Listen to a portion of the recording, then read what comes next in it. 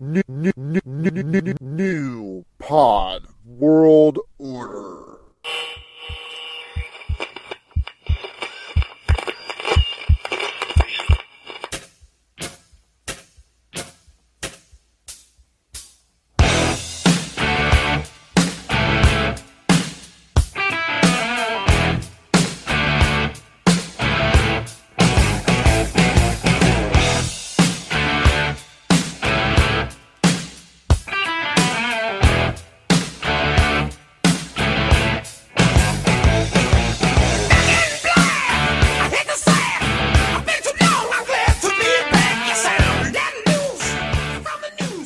Hello, and welcome to another edition of the Pop Culture Crunch podcast on the MPWO network. I'm Nick, and joined with Jerry. And how are we doing today, Jerry? Great. Why are things great for you? Things are great. Been at the gym for a solid 3 weeks now. Any results? No. What do you mean? There's no results whatsoever? No. You don't feel stronger? You don't feel No. more energy? I went down 5 pounds and I've gone back up, and I'm trying to figure out the balance of making sure I eat enough to where my body burns. So. Wow. Well, I just think It's been the chess game. the chess game. It is. It is a chess game. Geez, there's a lot to talk about. Haven't talked in, it seems like 2 weeks, and lots has happened. Mm-hmm. And I think the biggest thing would be Suicide Squad. I think we both had a completely different take on the movie. So, That's apparent from the reviews. Yours was a blatant F. oh yeah, And I want to interview you. okay. Because I want to know why it got such. I mean, that's like the worst movie. That's like saying it's worse than like Yeah, the worst. it is. And I want to know why you're critical of the film in such a way. Let's kind of get some context here. You saw it a little bit before I did, and you tended to like it. Like you thought it was a good movie, and you gave it a B. A B minus. B minus, and I gave it an F. You know, an F is very harsh. I will give you that. Now you're asking me, why did I give it an F? Well, it's a lot. First of all, anticipation or expectation doesn't meet reality. That's one. Two, it was probably the worst conceived stories ever, and it's the most obvious studio interfered movie I've ever seen. Like, it's so obvious with the edits, the cuts, the music, and the more research I do about the movie, I'm like, this is after the fact, by the way. After I wrote my own review, I'm like, I'm researching, and like the same company that cut the trailer for all those cool Suicide Squad trailers, which were all amazing, they're the ones that were brought in to edit this movie. So to me, they turned into a poppy mess where it was clunky at times, and the characters didn't serve the purpose of the story whatsoever. You know, there's some things I thought were really fascinating about it. I loved the Joker and the Harley Quinn relationship, and they only showed me a little bit of it. I'm like, how could you? And even Jared Leto was like, you guys cut like almost all of my scenes. Like, I'm a method actor, and I don't even know what this movie is anymore.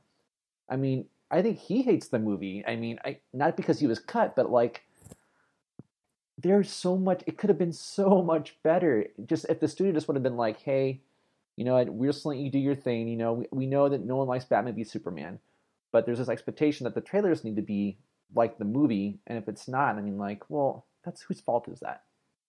Is it the company that cut the trailer themselves, and it's like, hey, there's this really poppy, fun movie. Did the studio say, hey, this is what we're trying to pitch, or is that what they just plugged into the movie and want people to think? I mean, that's another thing though too. But there's lots of reasons. But I mean, what did you think about? What did you like about it? Or did you have any issues? I didn't have too many issues with it, but my issues have come with the fallout of the movie and everything. So I'm not here to advocate it or defend my position. I mean, if you ask me, you know, what's honestly your opinion? Yeah, there was some faults to it, but I remember films that we all like back in our childhood, and I didn't see it anything worse than what an action Chuck Norris film was. Team is assembled and team is put together, and we have a mission, and somebody's captured, and we hunt, destroy, and go home. I mean, it doesn't seem any different than like those old 80s films of like Rambo and Schwarzenegger and stuff like that. My problem with the fallout of the movie, and this is strictly something I personally have become to believe. I think we as viewers and we as readers are ruining the ability for anybody to make a comic book movie worthwhile. I had to disagree respectfully, and the reason being is because Marvel has been doing it. They haven't been doing it outright, but they've done it in some forms of success. Right. We've ripped the shit out of some of those Marvel films. But at least they've done it at least once or twice where they've done it and they hit it out of the park. And that's where we as viewers are ruining it for DC, is that we expect Marvel can hit a home run up to plate.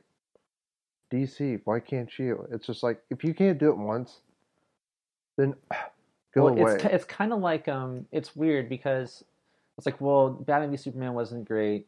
Well, maybe we at least have Suicide Squad. Well, now Suicide Squad's not great, so at least we have Wonder Woman. Then how far do we need to go before we're like, okay, DC finally has a good movie, etc. But I think my biggest issue is, though, I think a lot of it, when people try to view the movie, is that there's a difference between Batman v Superman and Suicide Squad. Batman v Superman, actually, like, you can see that they tried to make a really big movie. Like, they tried their hardest.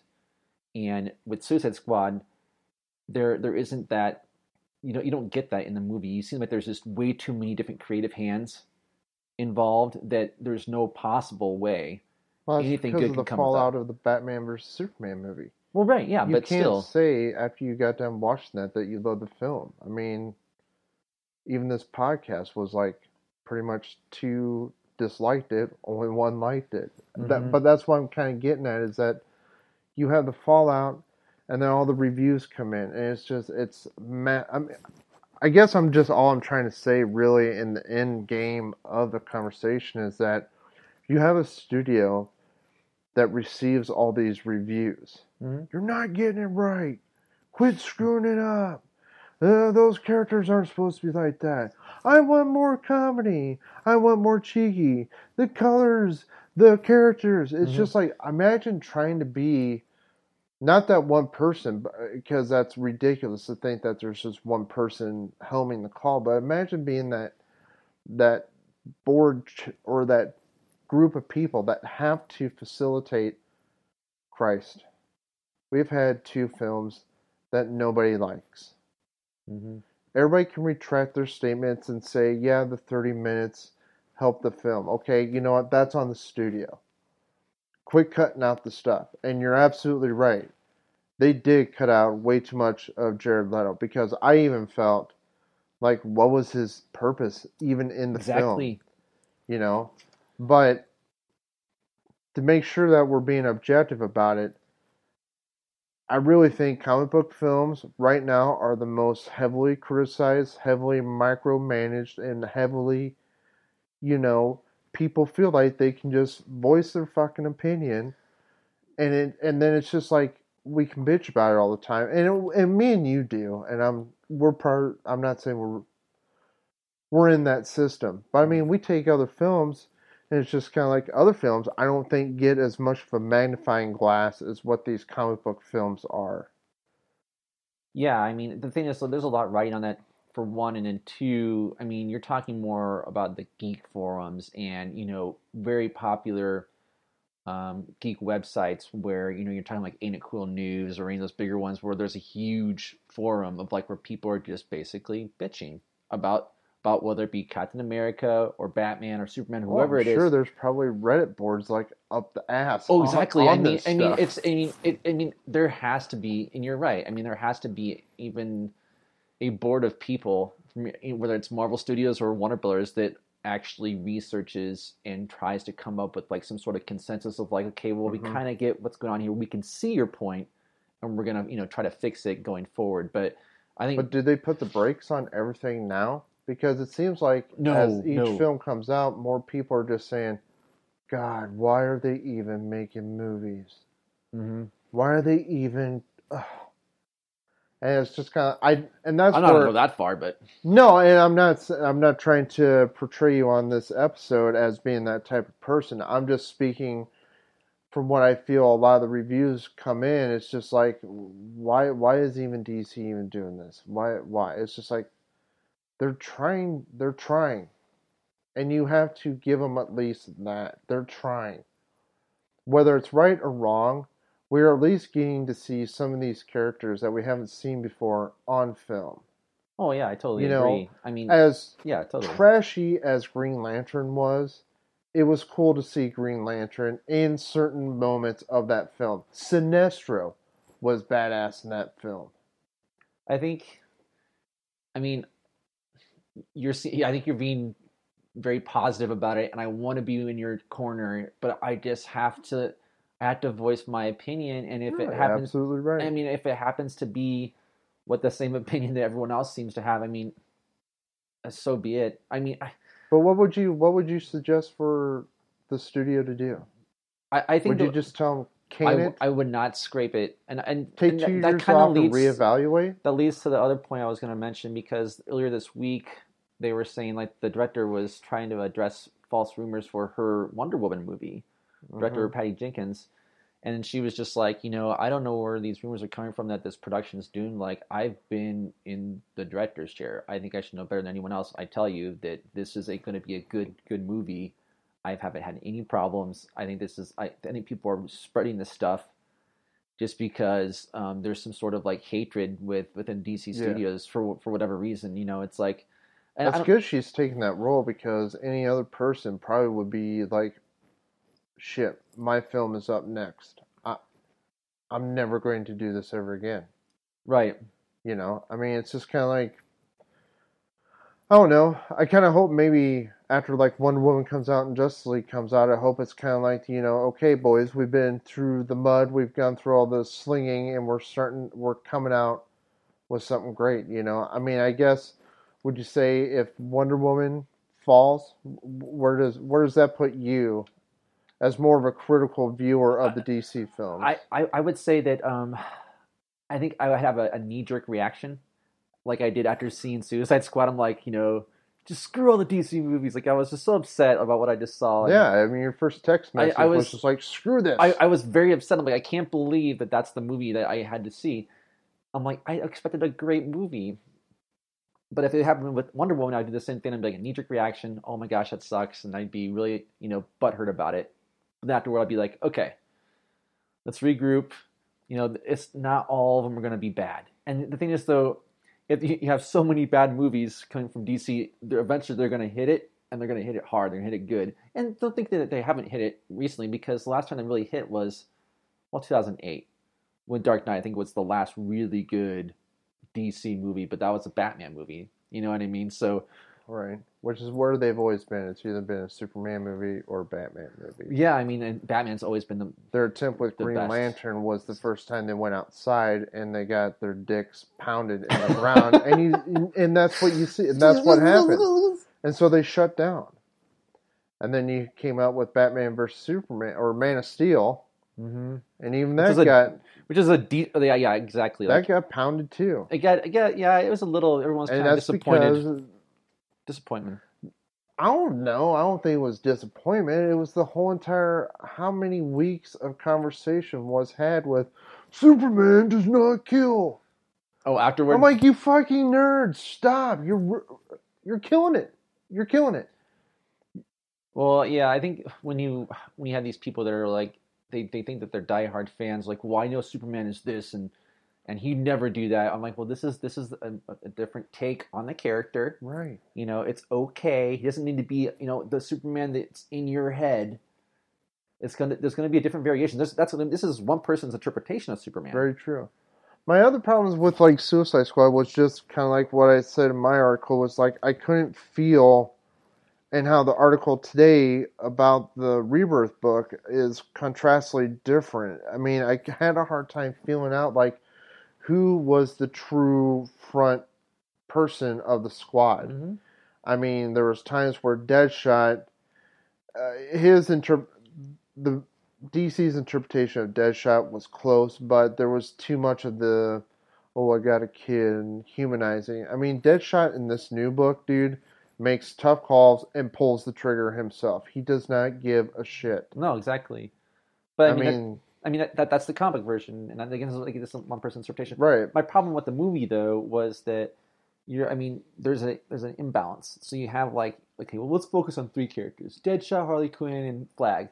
Like, okay, well, their even backstories aren't like much to give them any, like, I guess, fleshing out towards the end of the movie. I'm all like, but these are all terrible people, like, and their come to Jesus moment was when they're in the bar talking about, oh, you killed women and children. I would never kill women and children. I'm like, you guys are so irredeemable. Like, I can't even get behind you at all.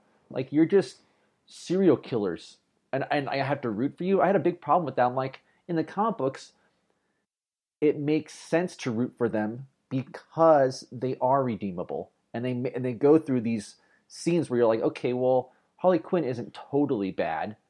She doesn't mean to be bad. Deadshot is just, he has his own thing, but he doesn't mean to be bad, and you get to see that, and you get to empathize with him. In this movie, these characters are like, I don't really empathize with any of them. Like, I don't have it at all. I mean, that was my biggest issue with it. So, yeah, I can see that. I guess I was more distracted with the front person always changing in the group. Doesn't that frustrate you? And it's not very linear. No, and that was the problem that I had is like, the actual leader should have been Flag. Mm-hmm. Colonel Flag. Mm-hmm. I mean, he's the guy who's supposed to be... Who was miscast, by the way. I love Joel Kinnaman, but it should have been Tom Hardy who was originally casted for that role. Yeah. And it should have been all about him, in my opinion, and get rid of Deadshot. And I think what could have made it a little bit more palatable for everybody is if you didn't have such a big group. If you limited, kind of like, and not to harken back to what I've been doing recently, but if you... To kind of tie it into our comic book segment, every Rebirth book that has had a group has given you a snippet of that group. We'll take, for instance, Red Hood and the Outlaws. Mm-hmm. You know it's going to be a group, but you're getting one person put in every once in a while. That's exactly what the case I made in my article was. The Suicide Squad should have just been like Deadshot, Harley Quinn, and Flag. Yeah. Run with that, and then set it up with an ending of going to Argus with the other members of the team and set up a Suicide Squad 2 to introduce Killer Croc. Exactly. You don't want to half-ass these characters, and that's what I thought that they did. You're all like, it's surface level story. Well, he did this. Okay, there's this person that did this. He's also a thief and throws a boomerang. Like, do you think that if I was a big fan of Captain Boomerang, that I would love my character to just be skimmed over like that? It's highly aggravating. Too is that, again, we deal with characters that aren't very prominent. I mean, even in the comic book world, Captain Boomerang isn't a big deal. El Diablo. Well, I'm just saying. Not really a big deal. It could be to someone. And in the purpose of our conversation... there's a small sector. God damn it, where was my Captain Boomerang moment? Well, exactly. I don't know. You don't know, but just still, the movie was just, in my opinion, a mess. But you did get to see another movie that came out. Yeah, I went and Sausage Party? Sausage Party. And how was that? Yeah, that, like I said, is like one of the best original films to come out of Hollywood that takes someone who is tired of taking their kids to all these animated films. This is the film for you. When I saw the trailers for it, I was kind of mixed about it because I didn't know. I don't think it does the movie justice because a lot of people they were excited to kind of see it, the ones that were, and they're all like, they came back and like, wow, this is really, really great. And there's a lot of positive buzz around the movie. I'm like, did I miss out on something here? Because I think I need to go to the movie theater. The trailers are cut perfect because it's only... Maybe it's done too well that it doesn't give anything away. Yeah. Honestly, yeah, there really isn't. trying to think, That's probably a good trailer. Then. most of all those scenes from the trailer are from the first maybe 15 minutes, 15, 20 minutes. That's awesome. Because see, I think if you do a trailer like that, you're not spoiling anything going in. I mean, you have a couple things. You know, with Suicide Squad, I hate to bring it back to it, but every single scene, I'm like, that's from the trailer. I remember that specifically from the trailer. I remember that exact same line. I'm like, if you have a good marketing program, the movie should sell itself. Let's say it doesn't open up as big as Suicide Squad did, but it has a longevity. Like Sausage Party will probably end up happening. Yeah. I kind of hope there isn't a part 2, but I hope, like I said, Seth Rogen and his cast of people do something new. Give us a new adult, crude, raunchy, Porky-esque film. Oh yeah, that sounds like You know, right they up my alley. have a niche right now. Mm-hmm. I mean, they don't have to like reboot or remake or rehash anything. Yeah, You know? and it's weird to think about where Seth Rogen has been just even 10 years ago. He's in Superbad. Edward Norton was amazing in it. Yeah, I heard that. I had no idea it was even him. Yeah, I heard that he was in. I heard he was really great too. It was awesome. Yeah. Did you guess who played Meatloaf? Meatloaf? Meatloaf. Yeah. Yeah. That was a good one. I didn't even. How old is Meatloaf? I don't know. He's out there, but it was even that was funny because they took they totally played to like the age bracket of people that would be seeing this, like the whole entire Bat Out of Hell like cover. He was like on a motorcycle, and it was this packaged Meatloaf riding this motorcycle with the flames and everything. I was like, oh, Like the album. That's the album. Oh, yeah, that's sweet. Yeah, I was like, that's totally cool, you know. But yeah, what they do, you know, you get the whole entire Hangover type, you know, raunch in it. But it's, when you kept mentioning Porky's, and it reminded me of Porky so much. I loved that movie, especially when I was growing up. Obviously, as a kid, I loved all three of them. There's Porky's 1, Porky's 2, Porky's Revenge was the third one. I haven't seen the third one. Yeah, it's a great film, and I strongly suggested it to everybody that like I talked to. Everybody was like, "So what did you think?" I'm like, "Dude, it is perfect, but leave your kids at home." All right, because the last the last 5 minutes is like food orgy. It's retarded. It's so retarded what they have doing. You just like a food. I never thought of food in that way. Wow, crazy. Okay, I will have to go see it now. Rogue One, new trailer released. What do you think? I think that the teaser trailer was better than that trailer, which was like a minute and a half, and it was kind of, I think, more foreboding. I think this one was a little bit lighter, even in the context of like, I mean, it was more Star Wars-esque. It didn't give me goosebumps. It didn't give you goosebumps? No. Yeah, I would say I'm in that category as well. No. But I will say that I will definitely see that movie. I think this is another franchise that's going to over-exploit itself. Oh, yeah. Star Wars? Yeah. I hope... You're going to get oversaturation of Star Wars. I hope that they go into a different angle or spin-off where it's like, it doesn't really remind you of Star Wars anymore. Like, I want in the same universe, but I want an original story. I don't want it to harken back because you're going to get Darth Vader in this. You're going to get that, blah, blah, blah. I'm like, can we not focus on these older characters? Can we just go with something new? You know, that's what I would really like as a fan. Yeah. You know, I mean, and I love Han Solo, and I love Well, I think Skywalker. That's maybe where the next movie after Force Awakens is eventually going to go. I hope. That's my hope. I really hope. Because you shouldn't have Darth Vader at all in that. You're just going to have, well... Unless some people are saying that Han Solo isn't really dead. I'm like, if he isn't dead, I'm going to... I mean, that is so stupid. Yeah. I don't know.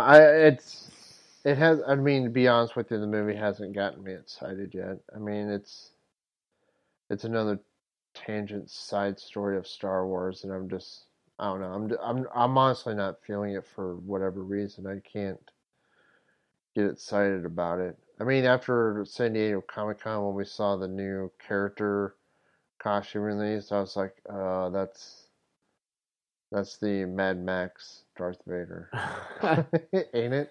Yeah. He carries a shotgun and... Well, it's uninspired. Has the same chest plate almost, yeah. but 2 breathing tubes. I was like, no thanks. I don't know. No thanks. Bad Santa 2 trailer? Have you seen the first one? I don't think we Yes. ever talked about it. That's one of my favorite Christmas movies of all time. I know it is. I know it's one of yours. I don't. Your Christmas Story. Yeah, I don't get in. I mean, I laughed at it. I mean, Mhm. it's a good comedy film. I'm going to tell you right now, I'm not seeing Bad Santa 2. I think it's a rehash, and I think they're just It is. trying to Hmm. cash cow it out. I totally agree. I couldn't agree more. Terrible. I watched the trailer. I'm like, what is going on? Like, Billy Bob If- Thornton if- looks if- like a piece of shit. well, he did in the first one, But no, I think he's actually like he just rolls on the set like that because he definitely just looks like he's playing himself.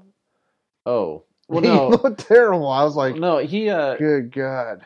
The first film is, in my opinion, a treasure of cinema. And when I watched this trailer, I'm like, these are the exact same types of jokes, and they're trying to go over the top with it, and I'm all like, Mhm. that's the classic sequel mistake. I can just see it written all over the film.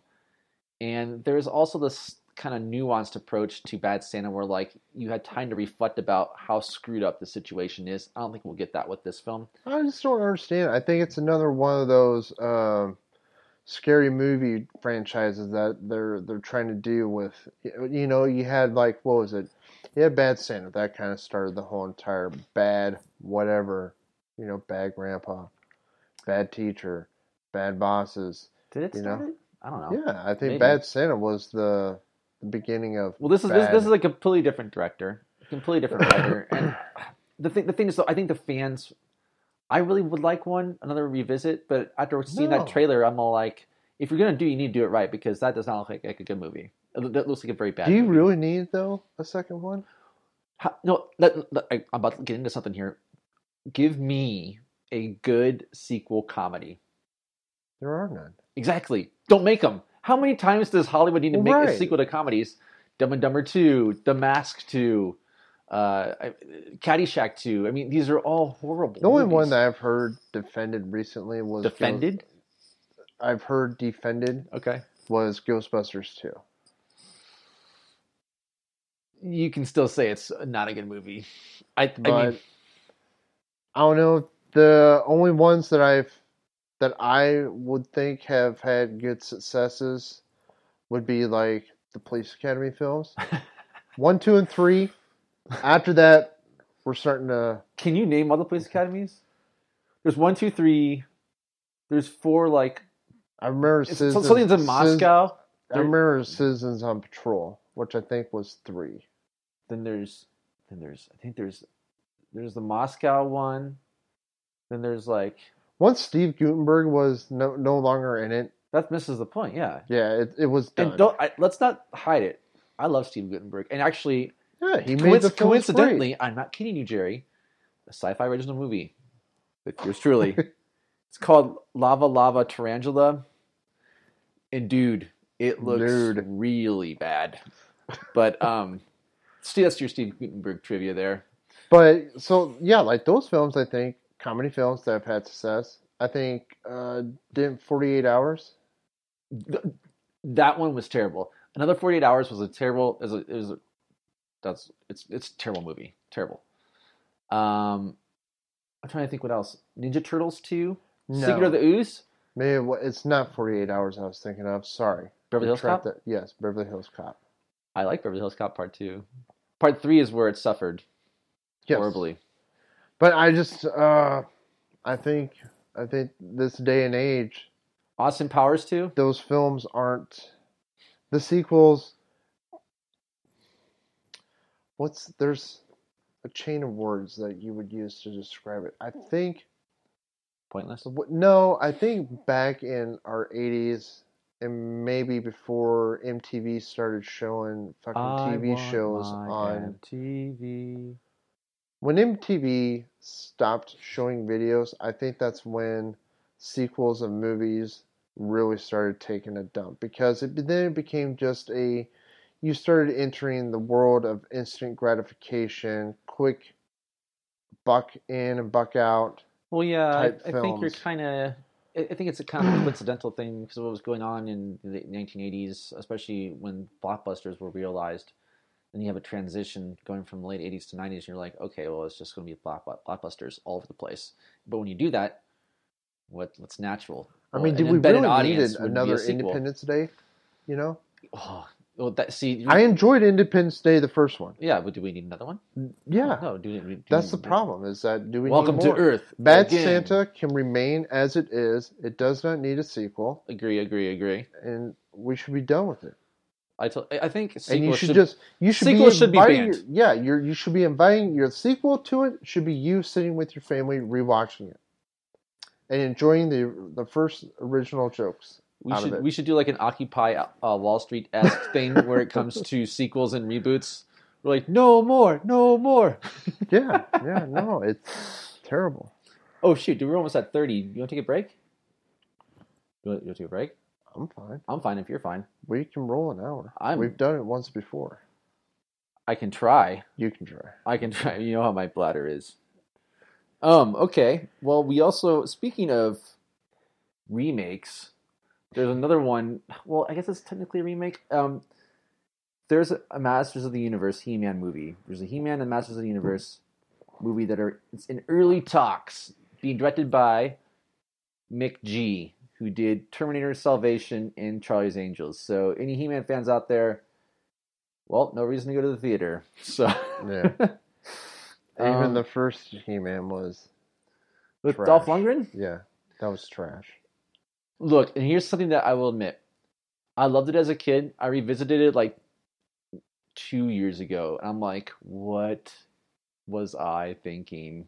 It was horrible. You can be enamored with He-Man and everything as a I kid. have the power. Yeah, it was cool. It was really cool. The cartoon was awesome. The toys at the time, I think it was like one of the biggest selling toys at the time. I remember when it came out. Gosh, it was everything you could do to get your hands on a He-Man toy was like all. It was like no holds barred, you know.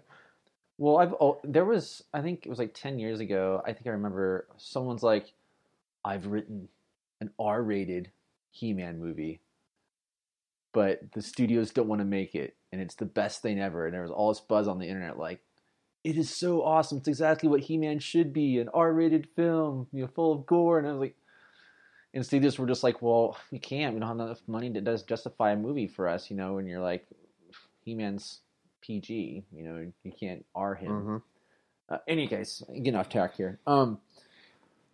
Speaking of sequels, once again, Bad Boys 3 is tentatively titled Bad Boys for Life, which is a motto that was used by both the characters in the previous films. I'm over it. Will Smith, I'm over him. Another reason why Suicide Squad sucked, because Will Smith cannot act any different than Will Smith. Will Smith will always be, hey bro, we okay? We good? There's two types of Will Smiths, and I get what you're saying. Terrible. I loved him in Ali. Yeah. When you give him a serious role, he can be good. He's good, but everything else, he's all comedic like, is Fresh Prince all over again on a big screen. Yeah, that's basically how he got Independence Day, though. Sorry, I will bash the shit out of Will Smith. That's okay. Let's move on to TV. Let's get off of that one. Let's get off of that. Okay, Stranger Things. Stranger Things. You finally completed your journey. Mm-hmm. Now, before we get into Stranger Things, I just have to say that the TV series itself is the most highly watched TV series ever for Netflix. They just announced today, which is crazy to think about because you're talking about Narcos, House of Cards, Daredevil, Jessica Jones. Yeah, all of those. Yeah. And it's just annihilating. Destroyed. And it's not only that, it's just one of the biggest phenomenons right now, like where it's influencing everything else. The director of the new It, who specifically said the tone that this movie is exactly like Stranger Things. It's like if I had to say if it's like anything, it's like Stranger Things. I'm like, well, that's a very good sign. Mm-hmm. I'm like, so anyway, so without really spoiling anything, overall, well, I think everybody's watched it. So we can talk a little bit about it. We can be free range with it. I'll let you. What do you think of it? What do you think of the whole series? as a whole, it was very entertaining. It was very well written. Each episode left on a good cliffhanger. Mm-hmm. Um, but nothing was. I don't think anything was over drawn out. Nope. Nothing seemed to. There was no drag in the episodes. It's actually one of the easier episodes to kind of like when I watched the second half. Mm-hmm. It was easy to watch like 2 episodes back to back without feeling like, oh god, man, this is like. Well, compared to like what I think is overdrawn out and soul sucking, the first season of Daredevil. I mean, there was just episodes. Oh, you it mean was the just second like, season? The second season. No, I'm Oh. talking the first season. Oh, you are. You're right. That's right. You I didn't like it. I didn't like it. I felt like, oh my god, can we get through this episode? Can he just finally get to like fighting? This one, there was a good amount of suspense, story, characters. Some of the kids' interaction was just kind of a little wonky, a Oh, I little loved cheesy it. every I once in a loved while. it. That's what I liked about it. I mean, I love the interaction these kids have because they're I'm not saying the whole entire time. There was just a few moments where I just kind of felt like, okay, this. Like the black kid didn't need to be portrayed as the militant black man. That was very, very clear, and I thought that was done in poor taste on their part. They made him, once he got pissed off, he turned into the militant black kid. It was just like, well, this is a little bit too grown up of a attitude for this kid to be having. I mean, he just made it just came off as you may be right. very Malcolm X's he became in the moment. I was like, here's the thing, like, and this is something to be said for the show though too. When you're trying to be as 80s as possible, you're also identifying with an era that was riddled with cheesy movies and unintended racism and just anything and just bonkers. So anytime I think that Stranger Things ended up making a slight mistake, I don't think I noticed it until after the fact because I'm all like, I was so enamored with the atmosphere that was created on screen. I felt like this is exactly it's a culmination of everything I love about the 80s into one series, and I gave it. I was willing to overlook the silliest of things, like what you just said, and I'm like, I kind of thinking about it, I'm like, wow, that is. I guess I could be. It could be bad. That could be. That's an issue I could take. The only character that I felt that was even more flawed than him in their portrayal was the boyfriend. Oh yeah, he went from being total douchebag to like, hey, I'll help you guys out. You're a stupid whore, but now I'm sorry about that. It's like, dude, come on. You were so wishy-washy. You're again. It's the same thing with me. Where I'm all like, holy crap! I did the same thing. I'm all like, I was like, what are you doing? Like, so now like she's still dating you, I guess. Like, and even towards the end, I was like, there's still an item. Right at the end, I was like, that was dumb. I think maybe that after thinking about, because we're going to talk about it, the ending of it, I think went a little bit too long. The 1 month after went on a little bit too long. I kind of would have liked a little bit more. I would have liked a little bit more of a Tales from the Crypt, like 5 minute, like quick twist, like everybody's happy and things are going together, and not worry about like that girl giving the boy a present and all that. You scrape that. Well, no, I think we could have just focused on the family sitting at the dinner table. Will's visions, like he keeps having. Did you remember that scene when he's in the bathroom and he goes, I need to use the restroom really quick? Right.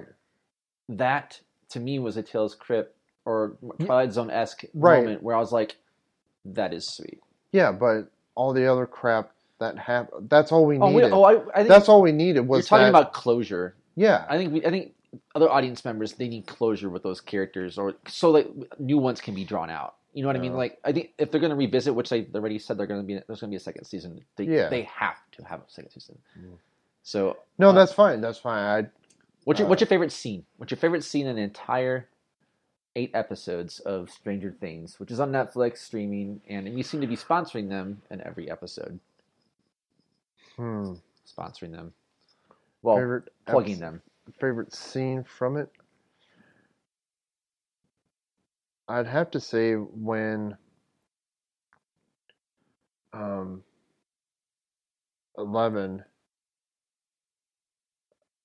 basically in that fight that I didn't care for, the boys that had that fight when she was just trying to make everybody stop Oh yeah. fighting, Uh-huh. and that kind of, I guess for me that was one of my favorite scenes for her because I finally got over my grudge that I had with her out of the first 4 seasons, and that in that moment, 4 episodes.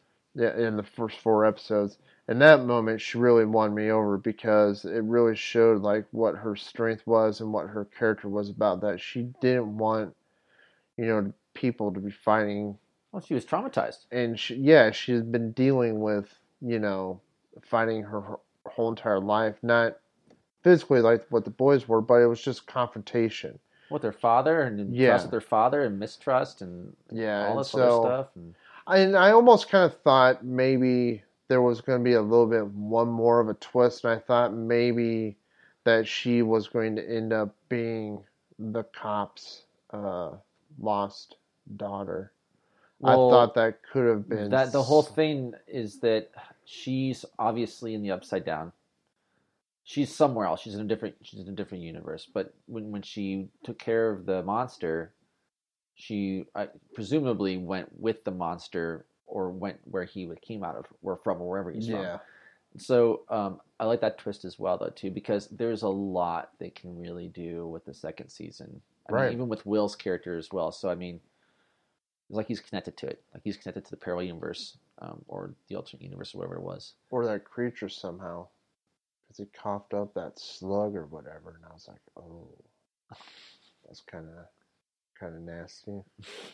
I'm surprised he wouldn't say anything about it, so it makes me wonder if mentally he's been affected too, or if he's not Will, really. Maybe he came out as Will, but residual effect of being, however you want to say, what was he, captured by that creature? Yeah, Maybe that's the other has thing though too. altered Is I mean, his psyche in that's the one thing I some way. don't get about this alternate universe is like it's like there's only a few. There's basically a bandit. It looks the exact same as like our universe, but there's no one there. And that's what I thought was kind of weird, and I didn't like that very much. Because I'm like, if it's going to be a parallel universe or an alternate timeline or whatever it is, They remind me a little bit of Silent Hill. there's this other thing where someone had a theory that it isn't actually an alternate universe; it's an alternate timeline. That they're basically traveling into the future instead of it's not just a parallel universe, but anything can happen. Yeah. You know what I mean? So I don't know. But we have to take a break though, because I have to grab another drink. We'll be right back. You're listening to Pop Culture Crunch. The Lone Rangers edition. Thanks for listening. Now back to the show.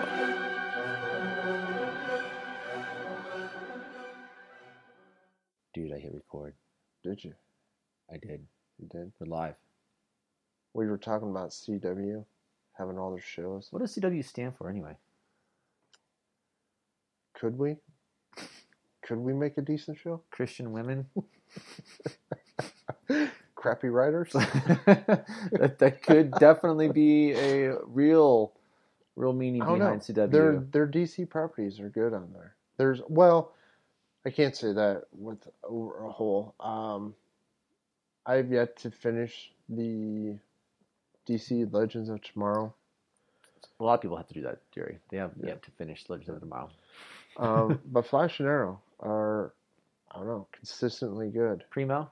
Yeah. Primo. But action. We were discussing Kevin Smith writing Supergirl once again for another CW show, Supergirl, and he elated himself to people and saying, I've always been doing mine to kind of write in the Superman universe, and getting a chance to direct one of the episodes is great. We never actually even talked about their version of Superman that they're trying to do in the CW universe, which is basically Superman light. They're He looks like Superman from Flashpoint.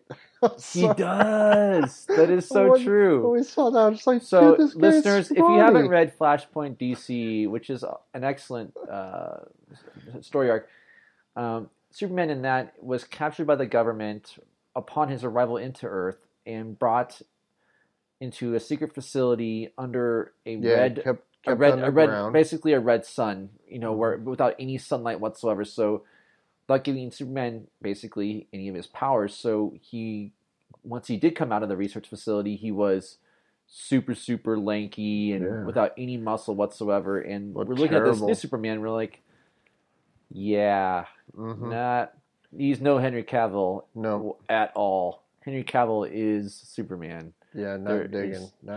And I don't know why.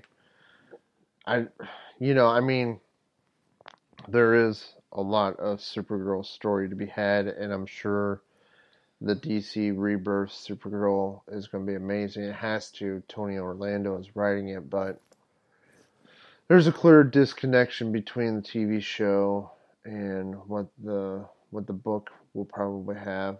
I didn't feel that they needed to put a Superman in there. Yeah, there's going to be the Rebirth of Supergirl is coming out this coming week. It's coming out in 2 days from this recording. I will say, I'm finally starting to whittle down my list of comic books. In any case, getting off track here, we had a very good comic book week, or weeks, I think. You had done a review of Red Hood and the Outlaws. And I read that as well, and I thought that was an excellent, excellent book. And I read, there was the Rebirth #1, and there's the #1, which is technically #2. I don't know why they're numbering systems like that. I think they're just considering the Rebirth as 0. Yeah, exactly. So this one, it's more of, if you want to explain, you have probably a better idea what's happened in this latest issue of Red Hood. Not to put you on the spot, but I am. Well, if I recall correctly, in this issue, it kind of picks up with Jason Todd still finding himself in a place of where he can be the better Batman vigilante. Right. And where was he going in this? Something about stopping some type of train car. And that's where he ran into what should be his first teammate. But, of course, they're going to battle, which is, how do you say her name? Artemis? Oh, gosh. She's an Amazon. Yes, at the very, very end. Yes, that's right. Okay, so he is, I forgot how he got there. He was recruited to go scope out this train car or whatever, and he opens it up, and it's one of the Amazons. I think it is Artemis. Damn it, he is. I'm surprised. He was working for somebody.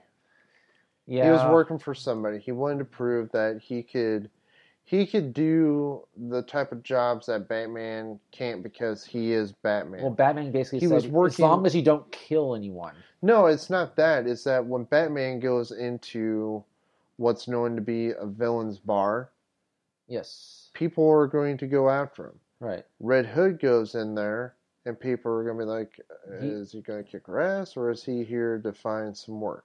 And I think that's his separation. That's what I recall from it. He went into a bar to find work, and he was starting to... Well, I'm getting kind of confused because I know that Nightwing is going after the Parliament of Owls with Raptor, or whatever his name is. And then with Red Hood, I forget what his essential goal is, but he's going after... He's working with Black Mask.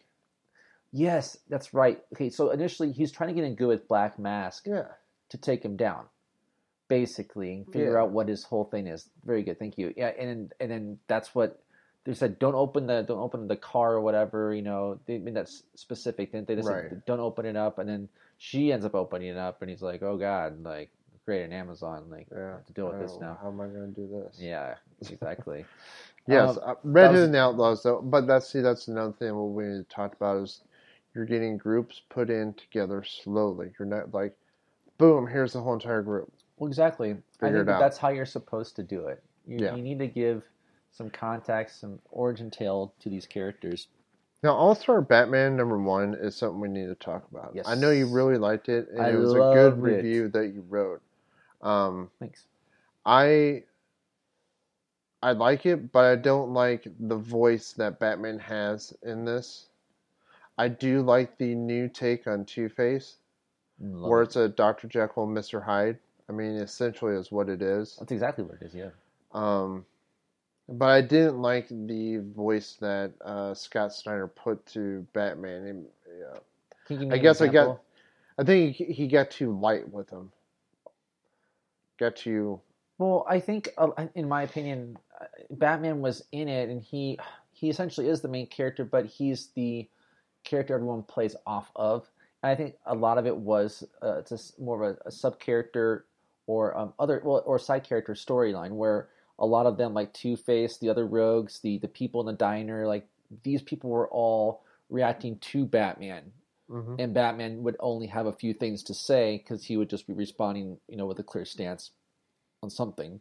And I thought my favorite scene, though, in the book was when him and Two-Face were traveling in midair in his, like, Batwing or whatever it was, and they're talking about, like, basically how people are essentially bad. And Two-Face is saying people are essentially bad. All they need is basically a little bit of a push, and, Batman's just kind of like, there's people aren't necessarily like that, and he's like, there's no way. And then the twist at the end I liked a lot though too. I'm all like, great, now what does that mean? And I will say this about the art, that the way that the action was drawn was beautiful, but I strongly dislike the way he draws Batman, the way he draws.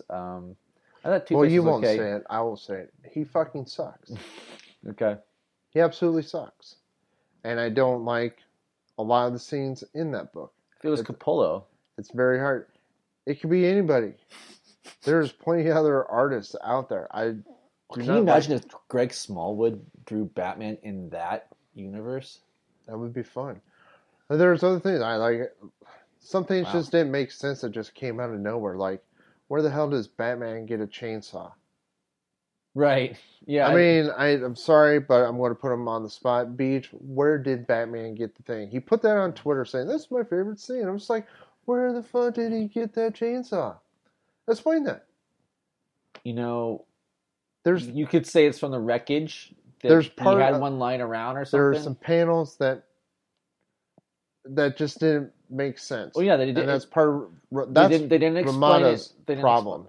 Well, yeah, that kind of is, and it kind of is Snyder's. But I think that the overall goal of the story is highly original, especially in the context of Batman, because this road trip idea between these two people that hate each other makes for really, really good banter. And it does. And when the Harvey Dent persona is able to come through and talk to Batman, that's cool. And that I will keep reading it, but if Ramada is the artist from here on out, like Capullo was, I will be done after this story arc. So what is your favorite Batman comic book right now? Red Hood. Well, I mean, with actually Batman being the titular character. Oh, being the lead character. It's probably All-Star. No, I like Detective. Detective. But that's a shared front role right now, and I think that's what I like about the balance is that. And that got really good. We can That talk about that really though good. too. Yeah, we can roll into it. That one. That guy. So there's a lot of exploration with what's his name? Kane. It's his name. It's just the dad. Yeah, I think it's Kane. General Kane. General Kane. Let's call him that because that's what he is. It's basically Batwoman's father. He gets a nice background story as to where he's at, where he's gone through, and it gives it gives you an understanding of where like he's at and what he's doing and why he's doing what he's Yeah, doing. it doesn't seem like, okay, here's just another bad guy that's just Exactly. gone wrong. And if most comic books would just take the time out to just explain something like that with their villains, we'd all be better off as readers. And I think that was very, very strong. I think that they really needed to do that, and it makes that character very, very important. Yeah. Because you can't kill him. Because Batman won't allow it. Batman will never allow her dad to be killed. Especially after the tragedy that Well, fell. no, and I don't think you would even see him killed at all in that book. I mean, the only person that would maybe potentially come close to maybe killing him would be Clayface, and that's just because he's Essentially, kind of a villain. a wild tangent of the group. But Right. even he's getting like some good development with himself. They haven't done as much as what they've done for General Kane, but even in the beginning on the very first Rebirth book, I mean, you got to see him kind of like, that actor, is who he's always wanted to be, and he was in the movie theater watching the silver Right. screen. Yeah. And He so, wants like, to be an actor. Yes. yeah, Clayface. it gave Clayface actually some meaning now, and I was like, okay, that's cool, and I would hope that like maybe down the road they kind of revisit him a little bit more in depth, and it's that's why I kind of liked even out of that before we got into Rebirth with some of those Convergence books is that you got some of those B characters and you got some more history on characters. And that's why I kind of like with some of the new team ups that we have going on. I mean, that whole entire group is just like what you have: Orphan and Spoiler, Mm-hmm. Tim Drake, Red Robin, Clayface, Mm-hmm. Batwoman, and Batman. That's like It's a pretty good. so it's a obscure. pretty- yeah, but it's a good group though. They seem to work really well together. I know we are just moving on. There's a lot to touch on. Do you want to talk a little bit about Suicide Squad Rebirth, or do you feel? I can make it quick. I mean, Okay. it was set up. It was set up really good. It was nice to make it in modern time. I mean, Barack Obama was in it. Mhm. It was really cool. Amanda Waller was basically just like standing up to him, telling him like, "I understand that you think America's people has rights." That was a good scene. to Yeah. know about this, but she's like, this is stuff that not anybody needs to know about to protect the American people. And I thought, wow, that's really cool. This is really covert. This is really like Why super couldn't- spy like mission-ish. Yeah, I wish that Amanda Waller would have, again, even more so, more of a background, so I can understand like how did Amanda Waller get to this position. I think this book will get to explore hopefully that. it does that because Because this whole issue really, everybody knows Deadshot and Harley Quinn, so they were in there in Captain Boomerang a little bit, but the real background story that you got was Rick Flag, and it was really good okay, he's the leader. I understand it now after the end of the book. I mean, it was a beautiful splash page of Rick Flag, Deadshot, Harley Quinn, and Captain Boomerang. That was it. Mhm. There wasn't like, El Diablo and Killer Croc, but we know they're coming down the road. We've seen promotional items with those characters together. So we know they're coming, and that's what I like about it. It was just enough, and I'm hoping next issue we get somebody else's background story a little bit more. But it was done amazingly. I think that who's his name? Rob Williams, who's writing it, has a good feel of how to introduce characters and how to make each one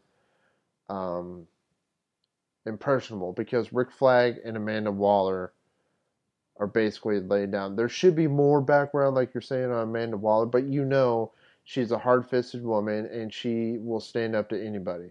Mm-hmm. Yeah, I thought it was a decent book. I mean, I will probably end up reading this. I will keep reading it. I'll keep reading that one. But I thought that the strongest book of the week was Superwoman. I know you didn't get a chance to probably pick that one up because no one thought that was going to be good, and it is seriously one of the best comic books like that came out. It's one of the ones that like Rebirth got completely right. And I'm like, I picked it up on a whim. I'm like, okay, I'll check it out.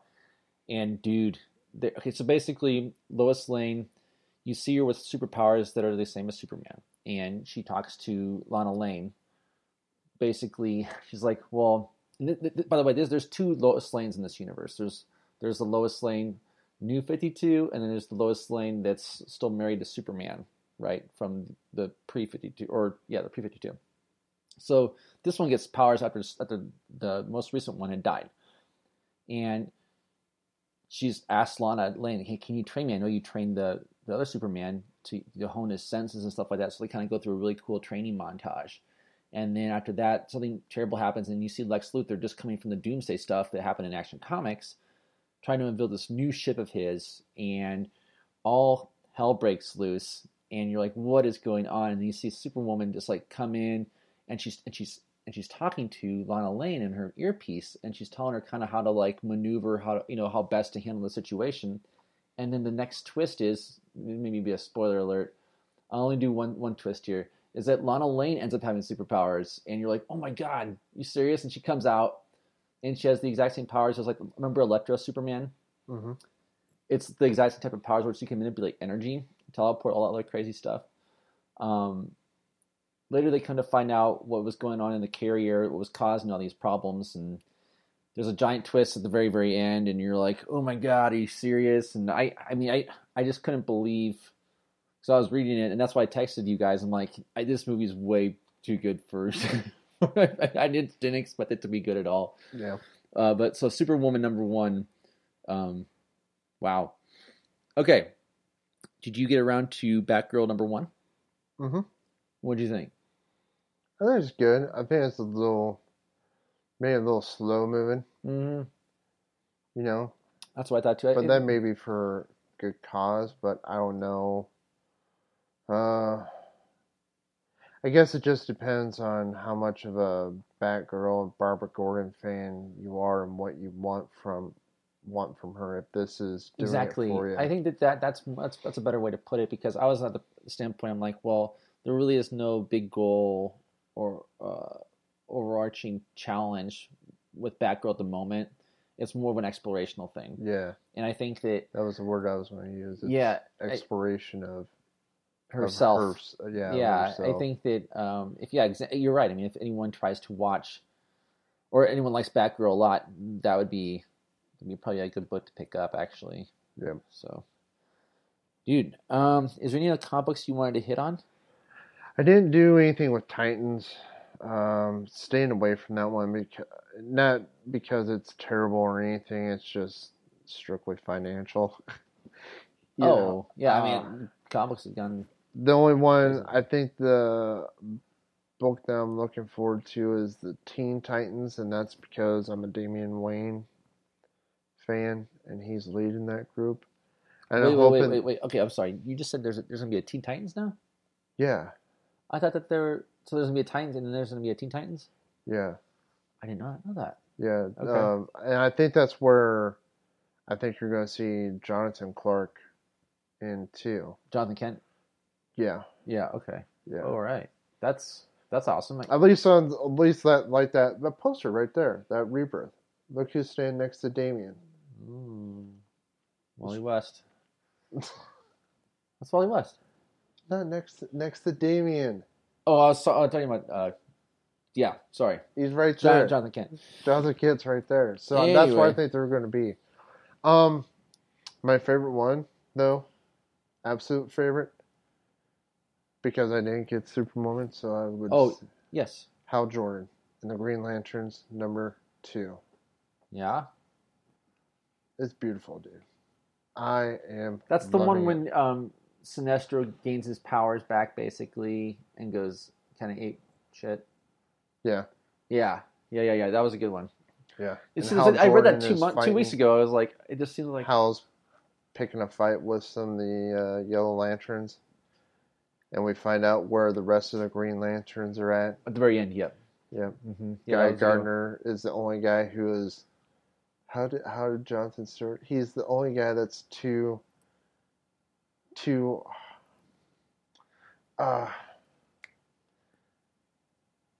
the only guy who's too stubborn to die, or something. That's why he sent him out on the recon mission.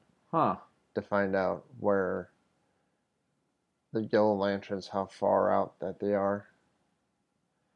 That's now sweet. Sinestro knows that Hal Jordan is alive, because Hal Jordan killed off the 3 Yellow Lantern. No, he killed off the one, and so that power ring died off and went back to Sinestro and alerted that Hal Jordan was alive, and Sinestro just flipped his shit.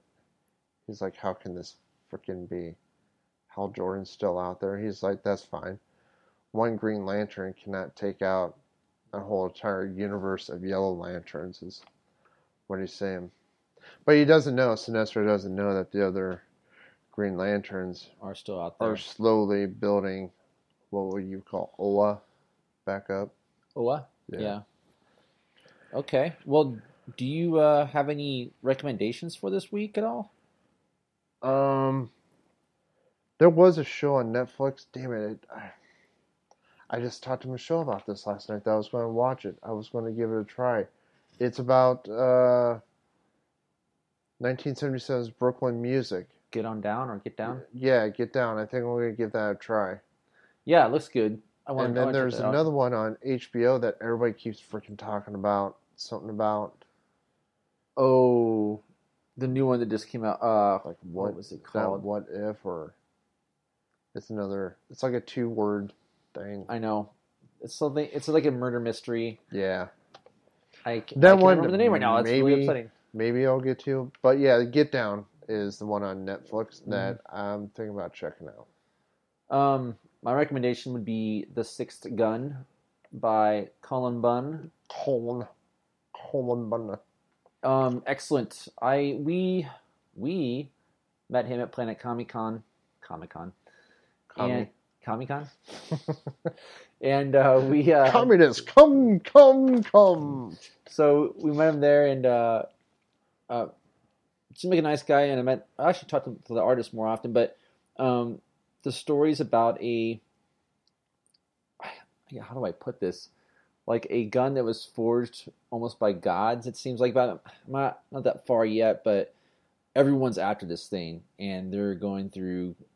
They're willing to do anything, and it's written. It's like a western. It's written a lot with that grit, and you just feel like you're in a western movie. Yeah. And I will have to say that I'm glad that I picked it up. Now I want to pick up all of them. They're really, really good. Well, they said it's the most successful creator-owned title right now. Yeah, if it is, I mean, rightfully so. I mean, I think that The Sixth Gun. There is one other thing I can't say I can recommend, but I'm going to have at least an opinion about it by the next time we get together. I'm going to try the Telltale Games version of Batman. Please do. I'd like to know more about that. I thought it's been on my Twitter feed quite a bit, and it's popped up in some news articles, and I was like, I'll give that one a try, because I know I was very down on the Walking Dead version of the Telltale Games, but you had a friend that was just like, oh my god, it's the best Walking Dead game ever. So I was like, all right, well, if that was successful, let me see what they're going to do with the Batman one. Okay. Their promo was like, do you choose your path as either walk as Bruce Wayne or walk in the mask or something cool like that? They just released a trailer for the VR Batman today too. Yeah. By Rocksteady, so I have yet to check that out. Anyway, first of all, rate us on iTunes. Mm-hmm. If you haven't done so already. Am I missing anything? No, probably not. No. Jerry, go ahead. No. Don't do that one. Don't do that one? Yeah. Don't. Hey, you just take us out, though. Just take us out. All right. From the guys at Pop Culture Crunch on a Lone Rangers edition. I'm Jerry. And I'm Nick. We'll see you later, partner.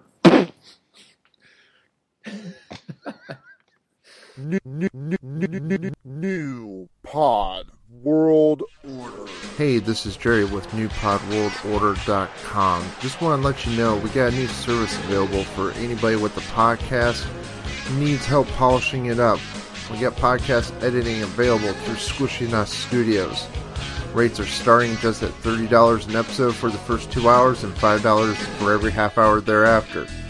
Want to hit up Marshall at squishynosstudios@gmail.com. Trust me, the guy will make your stuff sound good.